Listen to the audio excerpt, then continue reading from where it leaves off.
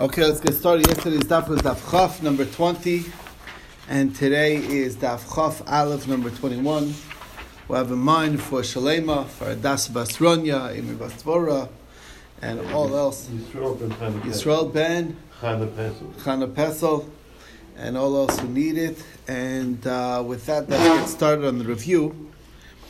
And the question is that we started off talking about this case where two people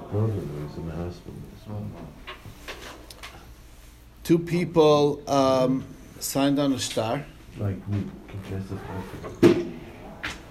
and these two people signed on the star. They passed away, and then two people come and testify about their signature, and they say, "Yeah, that is definitely their signature," but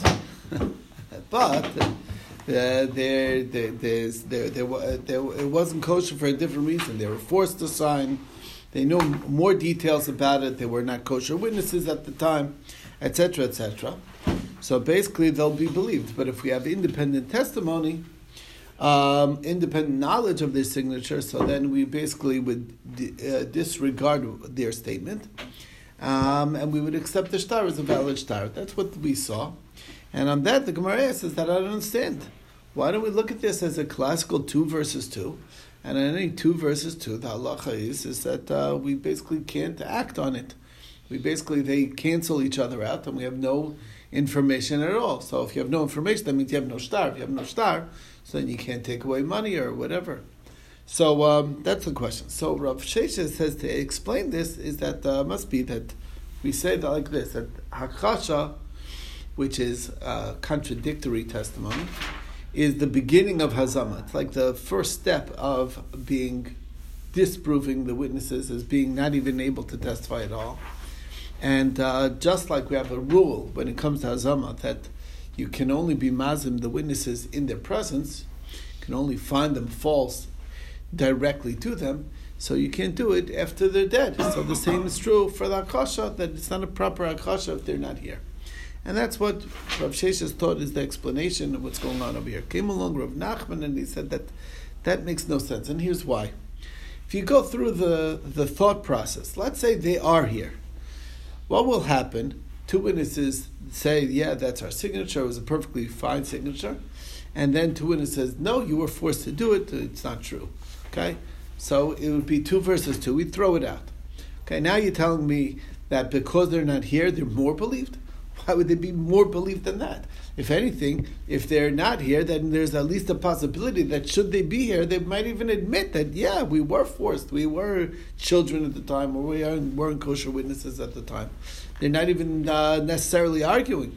If they were arguing, so therefore, says Rav Nachman, that basically the ruling here is that you put the 2 against the 2, and you put the money where it used to be, and that's what happens. So the same thing, similar to what we did with the property of Bar Shatya. The story goes, Bar Shatya was somebody who was at times of sound mind and times insane.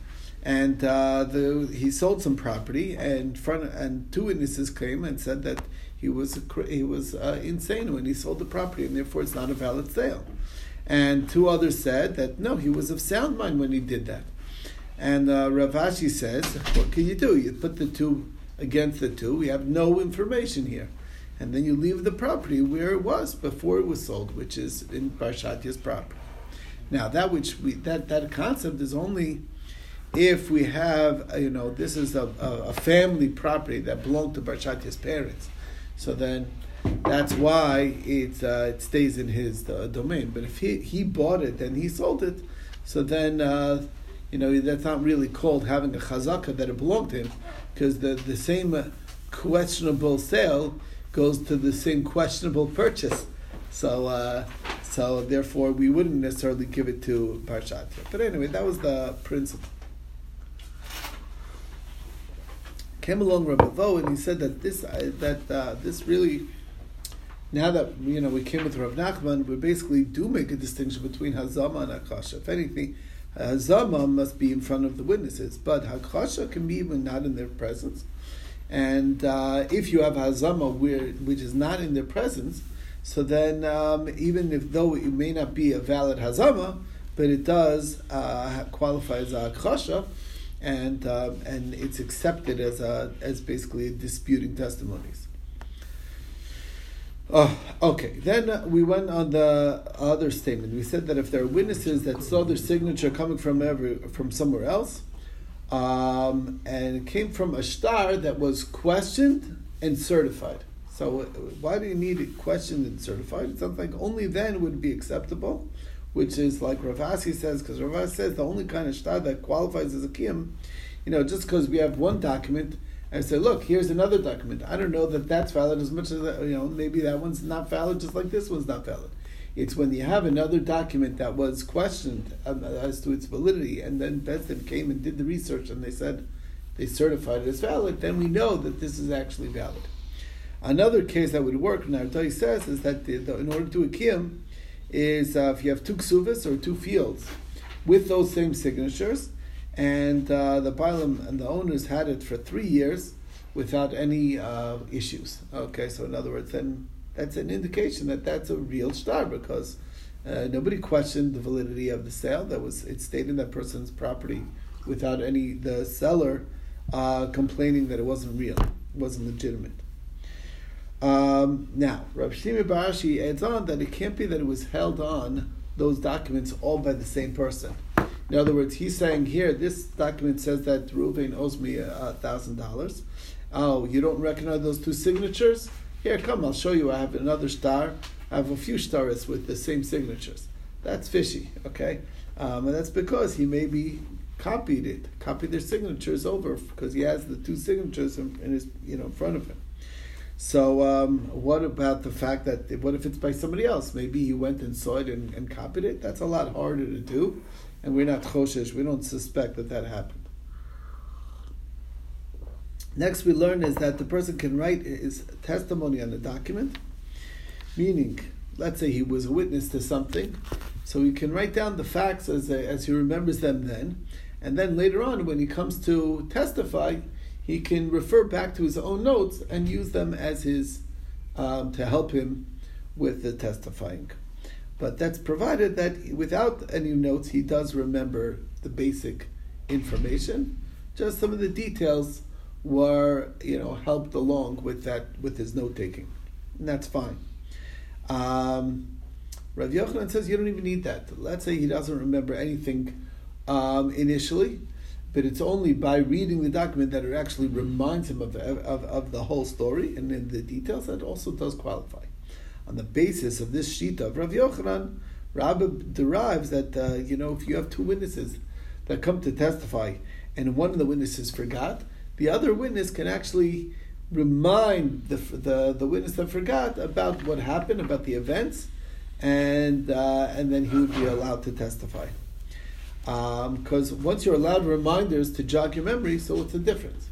So the question then is that, okay, what if the reminder doesn't come from the other witness, but it comes from the Baal Din himself, the person who is taking those witnesses to prove his point?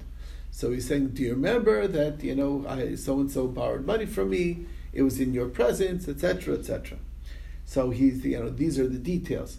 Is that acceptable or not? So he said that Rav Chaviva said yes, but Marbrei Rav Ashi said no, and the law is no. We can't use the person. It's called, I think that's what I used the terminology yesterday, leading the witness. You know what I'm saying? Like you're using the information, you're providing the information that he should, kind of like follow along with that. Now, however, we do make an exception for a Tzover Merabanan, a rabbinic scholar, because he's, even to his detriment, he never will. He's very honest. So that and we have a story about that. A story goes with Rav Ashi. He knew testimony to Rav Kahana. Rav Kahana said, "Do you remember the story?" And he's like, "No, didn't happen like this and this." No, I have no idea. In the end, Rav Ashi did remember, and he went and testified for Rav Kahana. Rav Kahana was very uncomfortable. Here's Rav Ashi, a minute ago he said he didn't know anything, and now we're telling him exactly the story as he said it, as he told it him. So he got nervous. So he told him, "What, you think I'm relying on you? No, I I was able to concentrate and draw up the memory based, you were able to jog my memory after my, thinking into it. I'm not going to say over just because you told it to me like that. That's not, I'm not, don't suspect me of doing that. Anyway, that's the story with that. We got into a little bit of a side subject, but it ties back into this idea of remembering testimony. So there's a Mishnah in Alos, that's where it is, I think, in Alos, that talks about mounds, elevated, like a mound on the ground that's like elevated area. So there's a chashash, there's a worry that maybe that was used for to bury the dead. So he said if it's close to the city or the path, so then whether it's a new mound or an old mound, it's assumed to be tummy. If it's far from the city, then only the new ones are assumed to be tar, but old ones are assumed to be tummy. What is close? 50 amas to the city limits. What is old? 60 years. That's Shitas Rameir. Rabbi Yehuda says no. Close is that there's no closer mound to the city, and old is that nobody remembers it. Now, what do we mean by a city, by a path? What kind of city path are we talking about? If it's just a regular city and any road, so then why would we we have no basis to say that there's tumah here, all of a sudden assume that there's tumah here. It's illogical. So Rish Lakish explains that you're right. What we're doing is we're limiting the tumah to specific areas, and then that's enabling the rest of the areas to be tar. So what we mean by city here in this case is a city that's close to the cemetery, and the path is the road to the cemetery. So the road to the cemetery, we understand that sometimes you're traveling, trying to bury the dead close to the city, close to the at the cemetery, but you couldn't make it. It got dark before, so you found an elevated area on the side, and that's where you buried the dead. So that might happen because obviously you don't want to bury somebody at a foot level. You want to bury somebody where it's going to be elevated that nobody will step there. Okay, otherwise it'll be a lack of respect. But a city that's near a basic forest, isn't that all basic forest? So the answer is it's not due to the fact that it's near the basic forest, but women bury their miscarriages, and mukashchin will bury their arms. Right outside the city, they don't want to leave it in the city, but that's where they would bury. And so sometimes she's going to go by herself to bury the miscarriage, and she's not going to venture too far away from the city. So if there's a mound within 50 amas, that's where she'll do it, according to her mayor, or to the closest mound.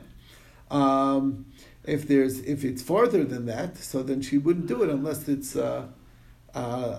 somebody with her, and then once there's somebody with her, she'll already go all the way to the cemetery. So that's the concept. So what does Rav Chisda derive out of this related to our topic? You see from Rameir that testimony lasts 60 years. That's your time limit to testify on things. So the Gemara says that's not a raya. That's only over there where it wasn't a real testimony. It was just an event that happened 60 years ago. Yeah, you're not going to remember it if it wasn't that significant. Supposed to when you were taken as a witness, you can remember it even farther than the 60 years. You don't have that limit at all. And that is the story with that.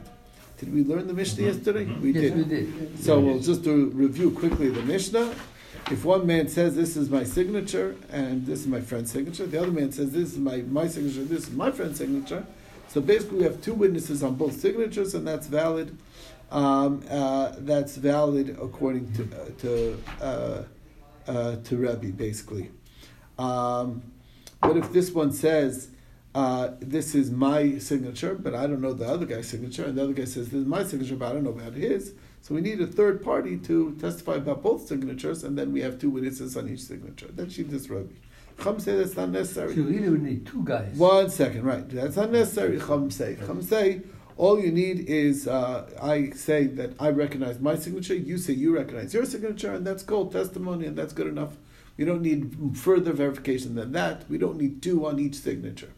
And we'll see what the machlokas is in today's daf. Stop over here. Okay.